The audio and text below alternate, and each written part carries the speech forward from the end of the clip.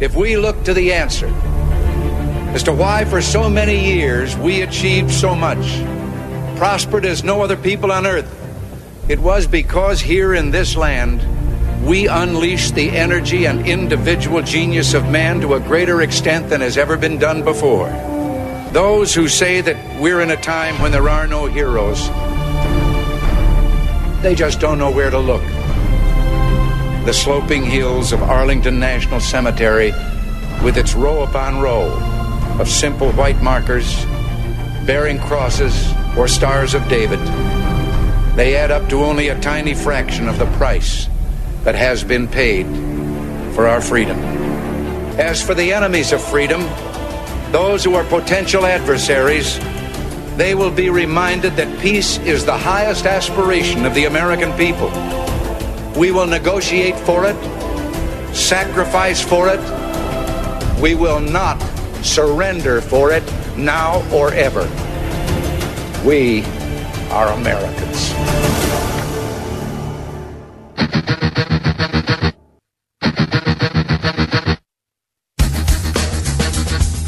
This is the Bob Frantz Authority on AM 1420. The Answer. Yes, indeed. 7 minutes after the hour of 9 o'clock as we get rolling on AM 1420. The Answer. Good Tuesday to you. It is the 6th morning of the 10th month of the year of our Lord 2020, and we are loaded for bear today, as we kind of have been a lot of days as we push ever closer toward the election, which is, of course, now less than 1 month away. And we have got it covered for you from stem to stern this morning. Looking forward to conversations at 9:35 this morning. We're going to be talking with Michael Anton at 10:10. It's Peter Kirsanow at 10:48. It's Hogan Gidley. So we are loaded up on political issues and election issues and more. But we're going to start today with the left's freakout that Donald Trump didn't do his job and sufficiently die for their pleasure. Donald Trump is back. Donald Trump returned to the White House last night, being released by Walter Reed Medical Center doctors, saying that he has met all of the requirements to get discharged from that hospital. Remember, they sent him there only out of an abundance of caution in the first place, they said. But he was allowed to return to the White House, where he will continue his convalescence. Last night, he was to receive his final dose of remdesivir, of a 5-course dose, or 5-dose course, rather. And so he went back. And when he got back, he wanted to send a message to the American people, a message that said, "I'm good. Thank you for all your prayers. They worked. I'm good. I feel great. And I don't want you to freak out if you get this either, because we can defeat this thing." It was a really, really inspirational message that the left absolutely despised. I just left Walter Reed Medical Center, and it's really something very special. The doctors, the nurses, the first responders, and I learned so much about coronavirus. And one thing that's for certain, don't let it dominate you. Don't be afraid of it. You're going to beat it. We have the best medical equipment. We have the best medicines, all developed recently.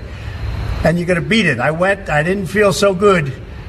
And 2 days ago, I could have left 2 days ago. 2 days ago, I felt great, like better than I have in a long time. I said just recently, better than 20 years ago. Don't let it dominate. Don't let it take over your lives. Don't let that happen. We have the greatest country in the world. We're going back. We're going back to work. We're going to be out front. As your leader, I had to do that. I knew there's danger to it, but I had to do it. I stood out front. I led. Nobody that's a leader would not do what I did. And I know there's a risk, there's a danger, but that's okay. And now I'm better, and maybe I'm immune. I don't know. But don't let it dominate your lives. Get out there. Be careful.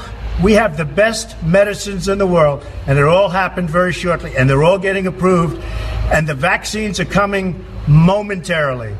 Thank you very much. And Walter Reed, what a group of people. Thank you very much. So President Trump yesterday, speaking at the White House after returning from Walter Reed Medical Center, essentially you heard him, and I think he's talking to two different groups of people here.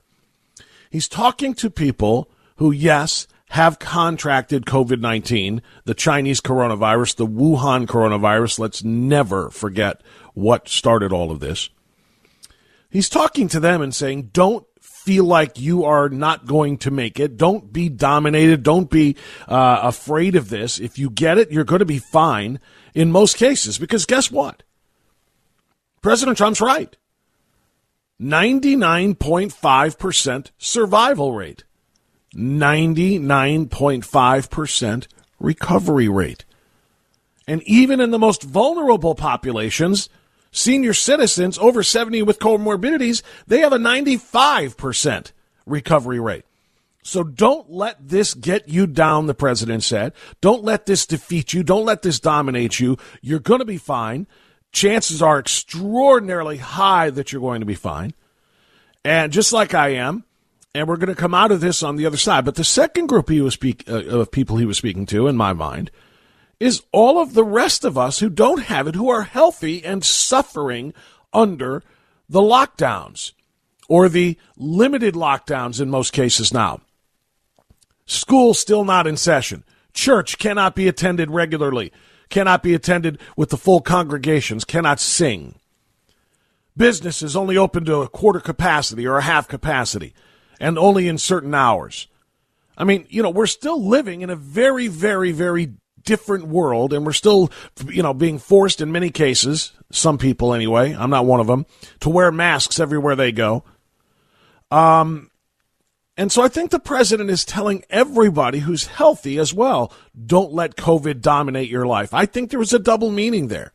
Don't let it dominate your life. Don't let it get you down. We are winning, and we're going to win. Are people dying? Yes. And again, is that tragic? Yes. Can those numbers be trusted, that all of these people died because of COVID-19 and not people who died with COVID-19? I think we've proven time and time again that those numbers cannot be trusted. Did 210,000 people in America die from COVID-19? Absolutely 100% not.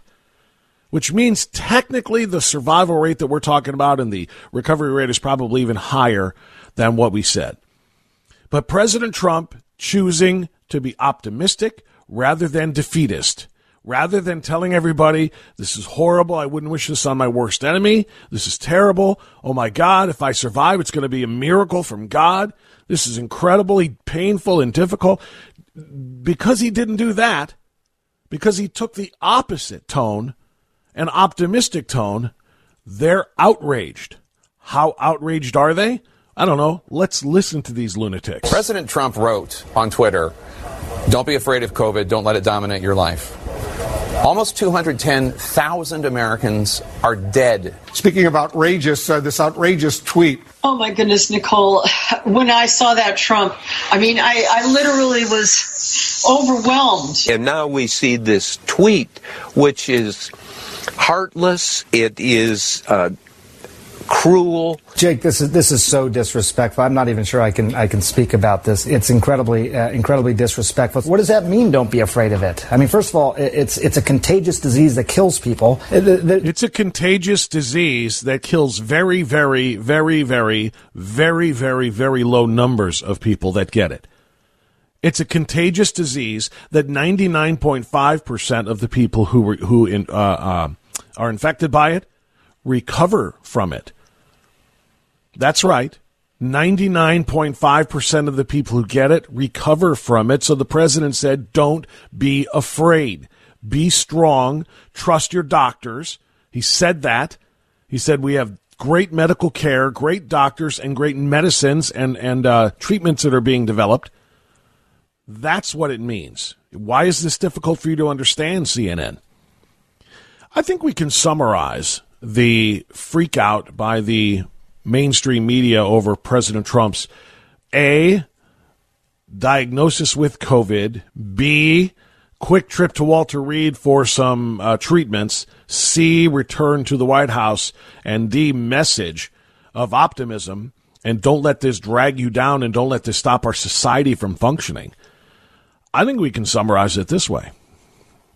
The left is angry that Donald Trump didn't die. You heard that correctly. I'll say it again more slowly so you don't think I misspoke. because I said what I said.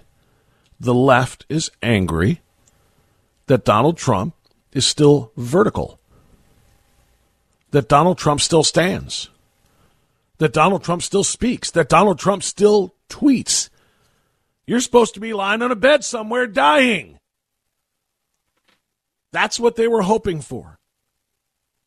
That's what many of them openly took to social media to pray for.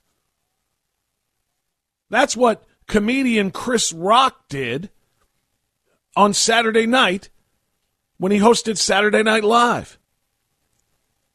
He opened the show by mentioning that Donald Trump has COVID-19 and he would like to, and I'm not going to play it for you, it doesn't deserve it, but I'll paraphrase it, and he would like to send support to COVID-19. Not to Donald Trump, but to COVID-19, hoping he dies. Donald Trump didn't die. Donald Trump feels great.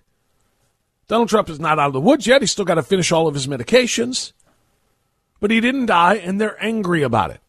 And not only did he not die, he specifically is trolling them with his every breath.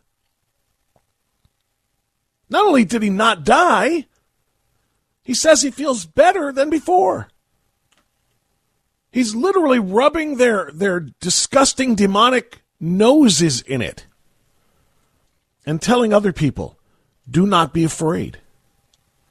Do not let the fear overtake your lives. If you are healthy and if you do contract COVID, understand the medical care that is there and the medical advancements in terms of treatments and medications that are there are phenomenal.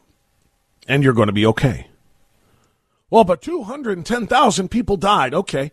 7 million or more contracted it. Why are we not talking about the 6,800,000 that survived, that recovered? Nobody wants to talk about that. Donald Trump is healthy, and the left is angry about that. Donald Trump is, well, healthy might not be the right word. He's still in the recovery phase, but you understand. Donald Trump is well enough to be released from the hospital, to be discharged by his doctors, to go back to the White House and begin work again. That's the bottom line, and they're not happy about it. They don't want him working. They don't want him walking. They don't want him breathing. They don't want him living, quite frankly, and he's rubbing it in their faces that he feels 20 years younger. President Trump is going to be at the debate on October 15th. It is going to be a town hall-style debate. We'll see if they pack it and stack it with liberal and Trump haters and never Trumpers the way George Stephanopoulos did on ABC, but he's going to be there. It's going to be on October 15th, and he's going to go head-to-head with Joe Biden, much to the dismay of Joe Biden, because Donald Trump lives. 9:19, wanted you to be a part of the show as well. I told you we got three great guests, Michael Anton, Peter Kirsanow, Hogan Gidley, all coming up on the program this morning. You can be here, too, at 216-901-0945 on AM 1420, The Answer.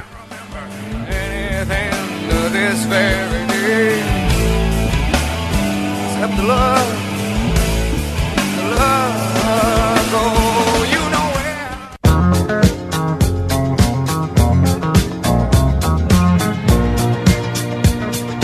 Okay, 9:24. We continue on AM 1420, The Answer.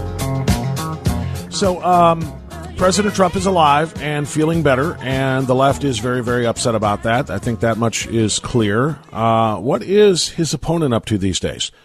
What is Joe Biden up to now that President Trump is... And by the way, give Biden a small, tiny modicum of credit for during the time when the president was diagnosed and then was hospitalized, obviously very briefly, they pulled their negative ads. They did not want to run the negative ads while he was convalescing, and, you know, of course, his status was maybe up in the air, whatever you want to call it. So they pulled the negative ads, but now that President Trump is out, it's game on again. And Joe Biden was at a town hall event last night with Lester Holt on NBC, and he was asked a question about abortion. And I found the answer to be absolutely chilling. So, considering the new Supreme Court nomination of Amy Coney Barrett, what are your particular plans to protect women's reproductive rights in the U.S.? Number one, we don't know exactly what she will do, although the expectation is that she may very well move to overrule Roe. But the only responsible response to that would be to pass legislation making Roe the law of the land. Joe Biden plans to codify abortion. He plans to make abortion legal by rule of law, by congressional legislation. Oh, my goodness. To say that this isn't a bit of a game changer is an understatement. The left, many on the left, even though they are pro-abortion, are freaking out over the fact that he may have just chased every pro-lifer who didn't like Donald Trump and was considering voting for Joe Biden because they're concerned about Trump. He may have just chased them all back over to Trump. This is Jenna Ellis, who is a senior legal advisor to the Trump team, tweeted this last night. This is what an autocrat actually looks like. They're calling Trump one. Joe Biden claims he won't respect the Constitution, the Supreme Court, or the separation of powers. Remember in the debate when he said, I am the Democratic Party. This is disqualifying. I agree with Jenna Ellis. If you are even remotely a believer in life, if you are a believer, in every, including the weakest and most defenseless among us, having an opportunity to survive, and that would be our unborn children. They're defenseless. They're living, growing in their mother's womb, and then to have something invade and tear them apart, it's unconscionable. And if you are even a remote believer in the pro-life message, it is impossible. It should be impossible. Catholics, if you're a Catholic and you know that pro-life is a core tenet of the church, you simply cannot go behind a curtain or fill out a ballot in any capacity for Joe Biden. He said if Roe versus Wade is somehow overturned by the Supreme Court, he will not respect the Supreme Court nor the balance of powers. He will just go to the legislature and try to codify it to make it part of U.S. law that women are allowed to kill their babies all the way up until those babies are born. And who knows, maybe they'll go a little bit further and go Ralph Northam, Virginia style, and say, and if the baby survives and is actually born, well, we'll just wrap it in a blanket and keep it comfortable for a little while until it dies peacefully, rather than provide immediate life-saving techniques. Simply unconscionable. Mark is in Fairview. You're on AM 1420, The Answer. Hi, Mark. Already ahead. Good morning, Bob. I turned on the TV and I saw him in that town hall.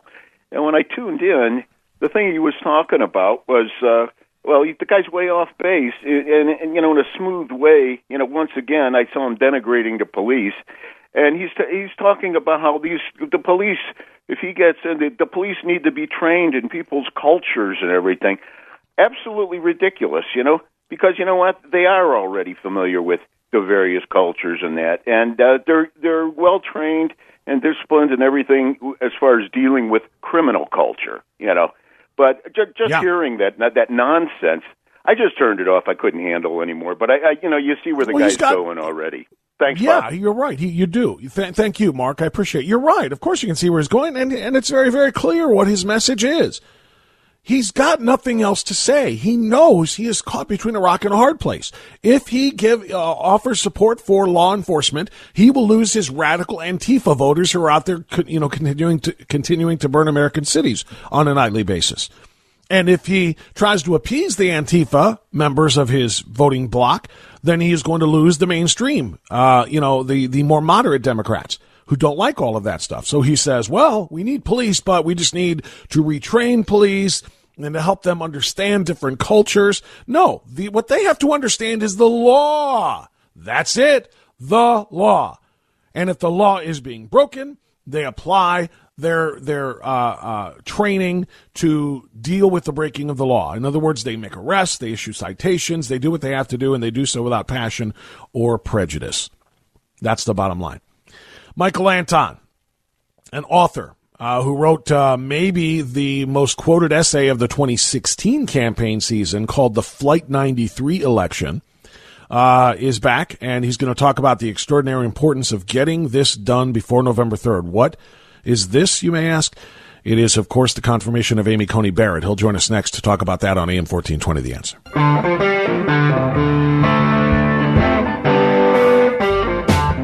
Progressive Democrats, please be aware you have now entered the place where political correctness goes to die. This is the Bob France Authority on AM 1420. The Answer. All right, 9:36. We continue on AM 1420. The Answer. I want to dive right into Amy Coney Barrett's confirmation hearings, which are scheduled to begin 6 days from today, on the 12th of October, but if the left has its way, they're going to try to postpone that indefinitely, of course, until after the election. Kamala Harris says you just cannot do this when it's unsafe for people to come to work in the Senate. Well, then how about if we just do it virtually? No, we can't do it virtually. The same senators, by the way, who said we should have testimony from others virtually in order to keep everybody safe from the coronavirus. They're doing everything they can to push this thing off. Joining us now is somebody who says we cannot let that happen. Michael Anton is best known perhaps for an amazing article back in 2016. The most quoted essay of the 2016 campaign season was the Flight 93 election by Michael Anton. And Michael is also the author of The Stakes, America at the Point of No Return. He says we need to have these hearings and we need to get it done fast. He joins us now on AM 1420, The Answer. Michael, thanks so much for the time. How are you? Fine. Actually, I'm fine skipping the hearings. I just want to see the judge confirmed. The hearings won't change anybody's mind. Everybody on the Democratic side who's a no is still a no. The hearings are just an attempt or an opportunity for people like Kamala Harris to yell at, hector, and harass the judge and to watch the judge, deal with these kinds of assaults. We've seen these hearings before. They're just theater. So, okay, I'm with you, Senator Harris, on this, perhaps on nothing else. Let's skip the hearings and just go to a floor vote right now, since we know your mind is made up and every other senator's mind is made up. And if we go to the floor vote right now, the Republicans are going to win, and Amy Coney Barrett is going to get confirmed to the Supreme Court. I love that so much better. Totally agree. Let's just skip it all the way. I'll be honest with you. I was upset that they scheduled this for so late, as far as I'm concerned, as in terms of when the president named her as his nominee, and they scheduled it for October 12th. I said, why not October 1st? I mean, seriously, let's get this going and get it done, because I don't want to have anything happen that could delay it even further. And sure enough, 4 senators have been infected by COVID-19, so now that's the new excuse. Well, it's too unsafe. I'm not going to put my family's health in danger to show up for this confirmation hearing. We have to push it off. You just know they're going to try to find something. Well, again, here's another area of agreement. Any no vote against Judge Barrett, who is too worried about casting the floor vote, I worry right along with them. And if they want to stay home out of concern for their health and not vote, fine with me. I think that's a valid concern, and they should follow through on it and do whatever they think is necessary for their health. I think that's very well said because, and this is something that people may or may not realize. You don't need to have all 100 senators present. All you need is the 51 who are going to vote yes. 51 minimum to vote yes to confirm her, and the rest of them can sit at home and wrap themselves in, in bubble wrap and put their feet up on their tables, and it doesn't matter as long as we get the 51 people who are going to say yes. That's all that matters. Yeah, and I think that I'm less worried about COVID-19 than a lot of these senators are. That's assuming they're telling the truth and they're speaking the truth about how worried they really are. But if they are worried, I don't want to force anyone into a situation where they feel uncomfortable or where they feel that their health is endangered. But I don't think that should stop the business of the U.S. Senate. Everybody should make a determination for themselves as to how concerned they are. And if they think that casting a vote is too dangerous, fine, stay away. Yeah, very well said. We're talking with Michael Anton. He's the author of a number of fantastic editorials, but he is the author of a book, The Stakes, America at the Point of No Return. Can you tell me what the point of no return really is, Michael? Because I feel like we can name 6 or 7 things just right off the top that put us at that place, whether it's foreign policy and whether it's the looming threat of China, which I don't know if everybody is really truly understanding that we are kind of at a China moment that President Reagan's was with the evil empire of the Soviet Union at a similar time in the early 1980s. What exactly do you see as the point of no return? Well, I'm much less worried about China or any foreign country, although China is a serious concern, than I'm worried about things going on domestically. To me, the point of no return is when domestically our government stops operating as a constitutional democracy, which I think it actually has stopped operating as quite a while ago, but it is at least still superficially democratic. We still have elections. The election of 2016 proved that an election outcome can be not what the ruling class wants it to be. They spent a year and a half from Donald Trump's escalator ride, famous escalator ride, just kick off his campaign in the summer of 2015 until his election, shouting, just blaring at intense high decibels in the American people's ears that this is a bad man who's illegitimate and cannot be president, and they elected him anyway, which shows that the people are still willing to essentially defy the edicts of the ruling class. The ruling class cannot have that. What they want is the theater of elections, the show of elections, but none of the consequences of elections. They want elections to happen, to take place, but to be meaningless, to always elect the kind of person that they want. And I think if we get that in 2020 is ultimately, I think, the final test. If they can elect a person, Joe Biden, who really is, I'm sorry, he's not up to the presidency anymore. He's not the same man he was 4 years ago, 8 years ago, 16 years ago, and essentially control him and make him do whatever they want and even replace him at some point, which I think is part of the plan. If they can do that, then we will have passed the point of no return where elections don't have consequences anymore. We are not governed in any way by the Constitution or the laws of the United States, and we're not in any way a democracy. We're just formally an oligarchy ruled essentially from the Blue Coasts. Everything you just said about Joe Biden, I think most people would agree with. He is not what he was. He is not as sharp cognitively. There is a decline. There's no question about that. And yet, because of the president's, performance during the debate, perhaps that was part of it. Then, of course, what just happened with his COVID hospitalization and his quick return to the White House, the numbers have gone, at least in some of the polls, crazy. Joe Biden plus 14 won today. I think it's NBC, Wall Street Journal is Biden plus 15.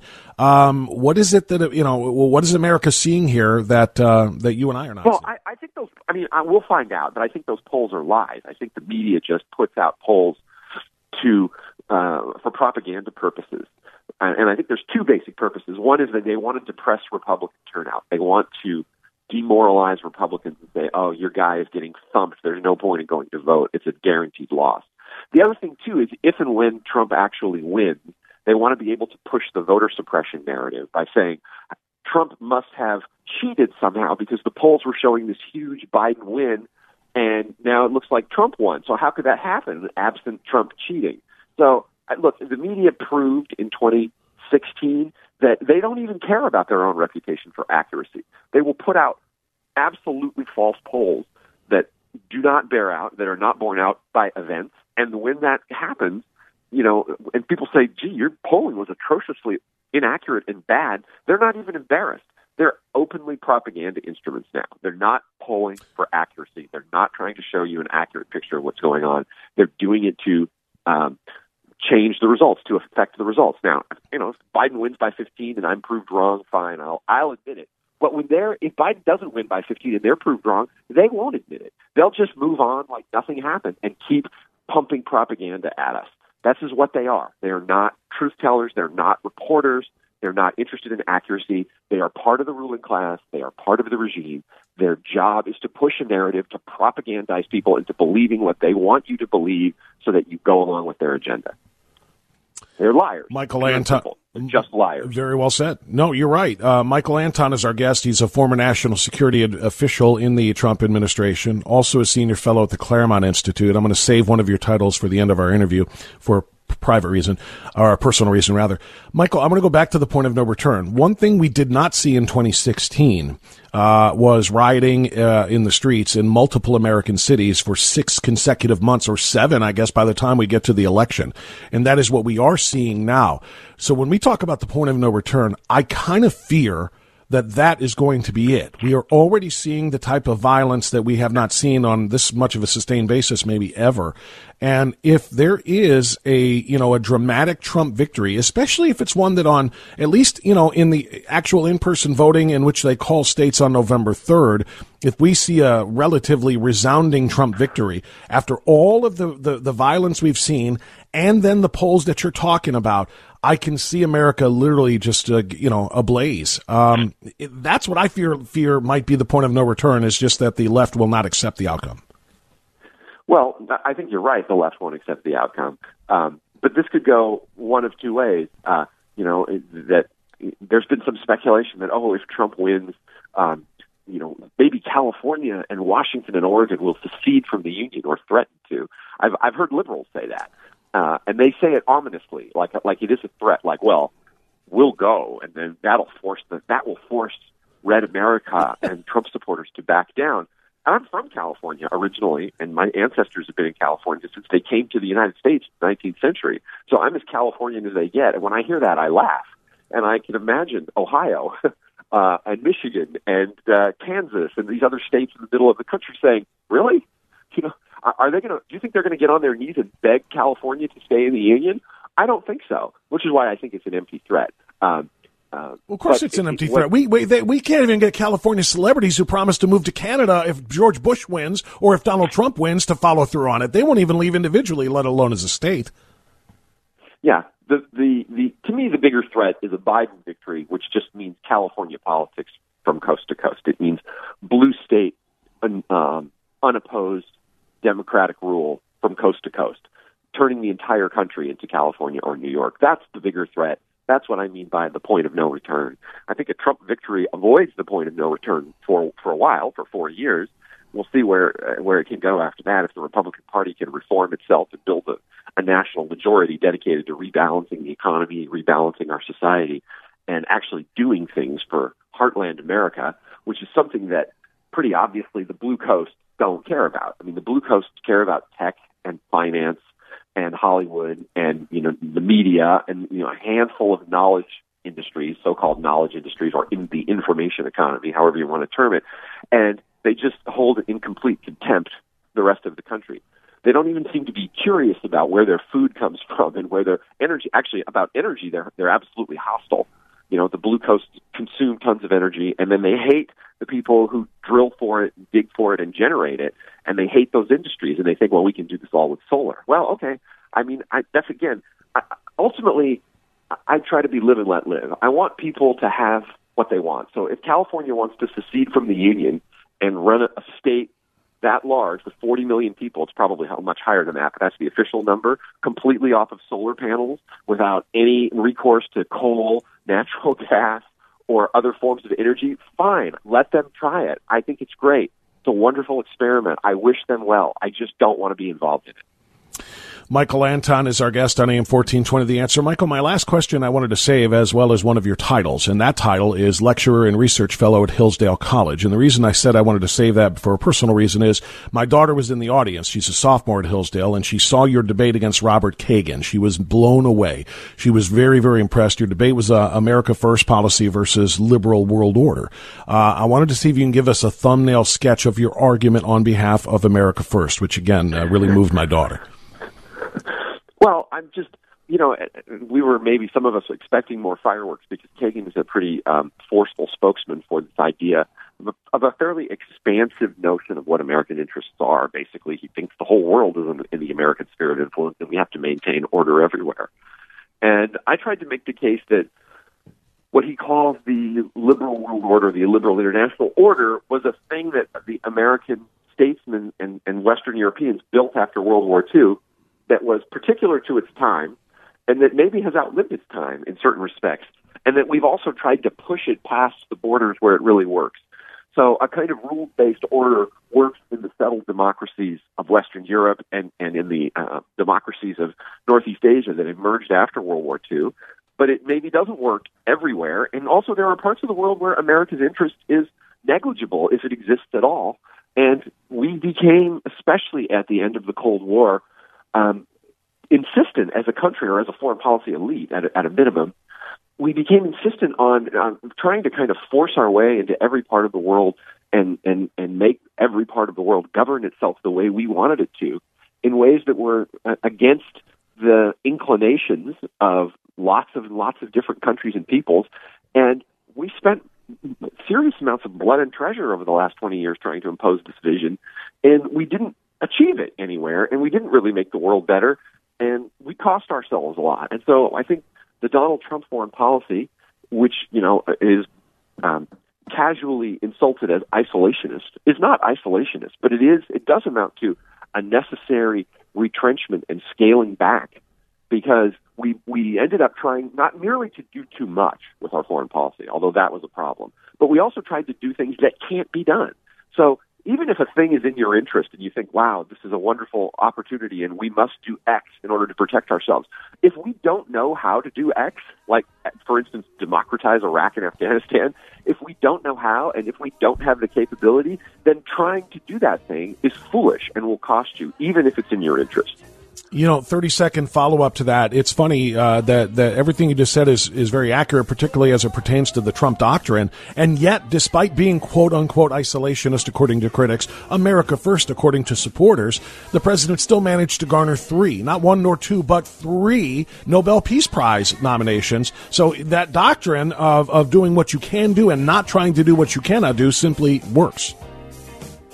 Yes, I think he won't get that Peace Prize because the committee is run by globalist leftists who hate him.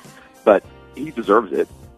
He's the first president in a generation not to have started a new war, and in fact to have, if not completely ended our involvement in a lot of conflicts, he certainly scaled them back. With the one exception, which he promised in his campaign, he said he would knock the hell out of ISIS. Those were his exact words, and he did that. And he did it through a proxy force. Really, American forces were there as advisors and helpers, but not tip of the spear. They were not actually firing the shots. What we did in 2017 largely was enable a native Syrian Arab Kurdish force on the ground to beat ISIS. As soon as that victory was accomplished, the president immediately started scaling back our forces in the Middle East. He's the first president to have done so in a generation. I mean, you could say, oh, yes, Obama pulled us out of Iraq. I think foolishly and unwisely the way he did it in the timing. But he vastly ramped up our presence in Afghanistan, Africa, and in a lot of other places. So, if there was any justice in the world, I mean, look at Jimmy Carter got a Nobel Peace Prize for what? Allegedly for North Korea. President Trump has done more for peace on the Korean Peninsula than anybody. I was going to say, when's the last time we saw a Kim Jong-un missile test? Yeah, Michael, when's the last time we saw a Kim Jong-un missile test? They were weekly during the Obama administration. That has ended during the Trump administration. That alone. Michael Anton, tremendous conversation. Thank you so much for the great analysis. We appreciate it, sir. Thank you. Michael Anton, lecturer and research fellow at Hillsdale College, also a former national security official in the Trump administration. We'll be right back.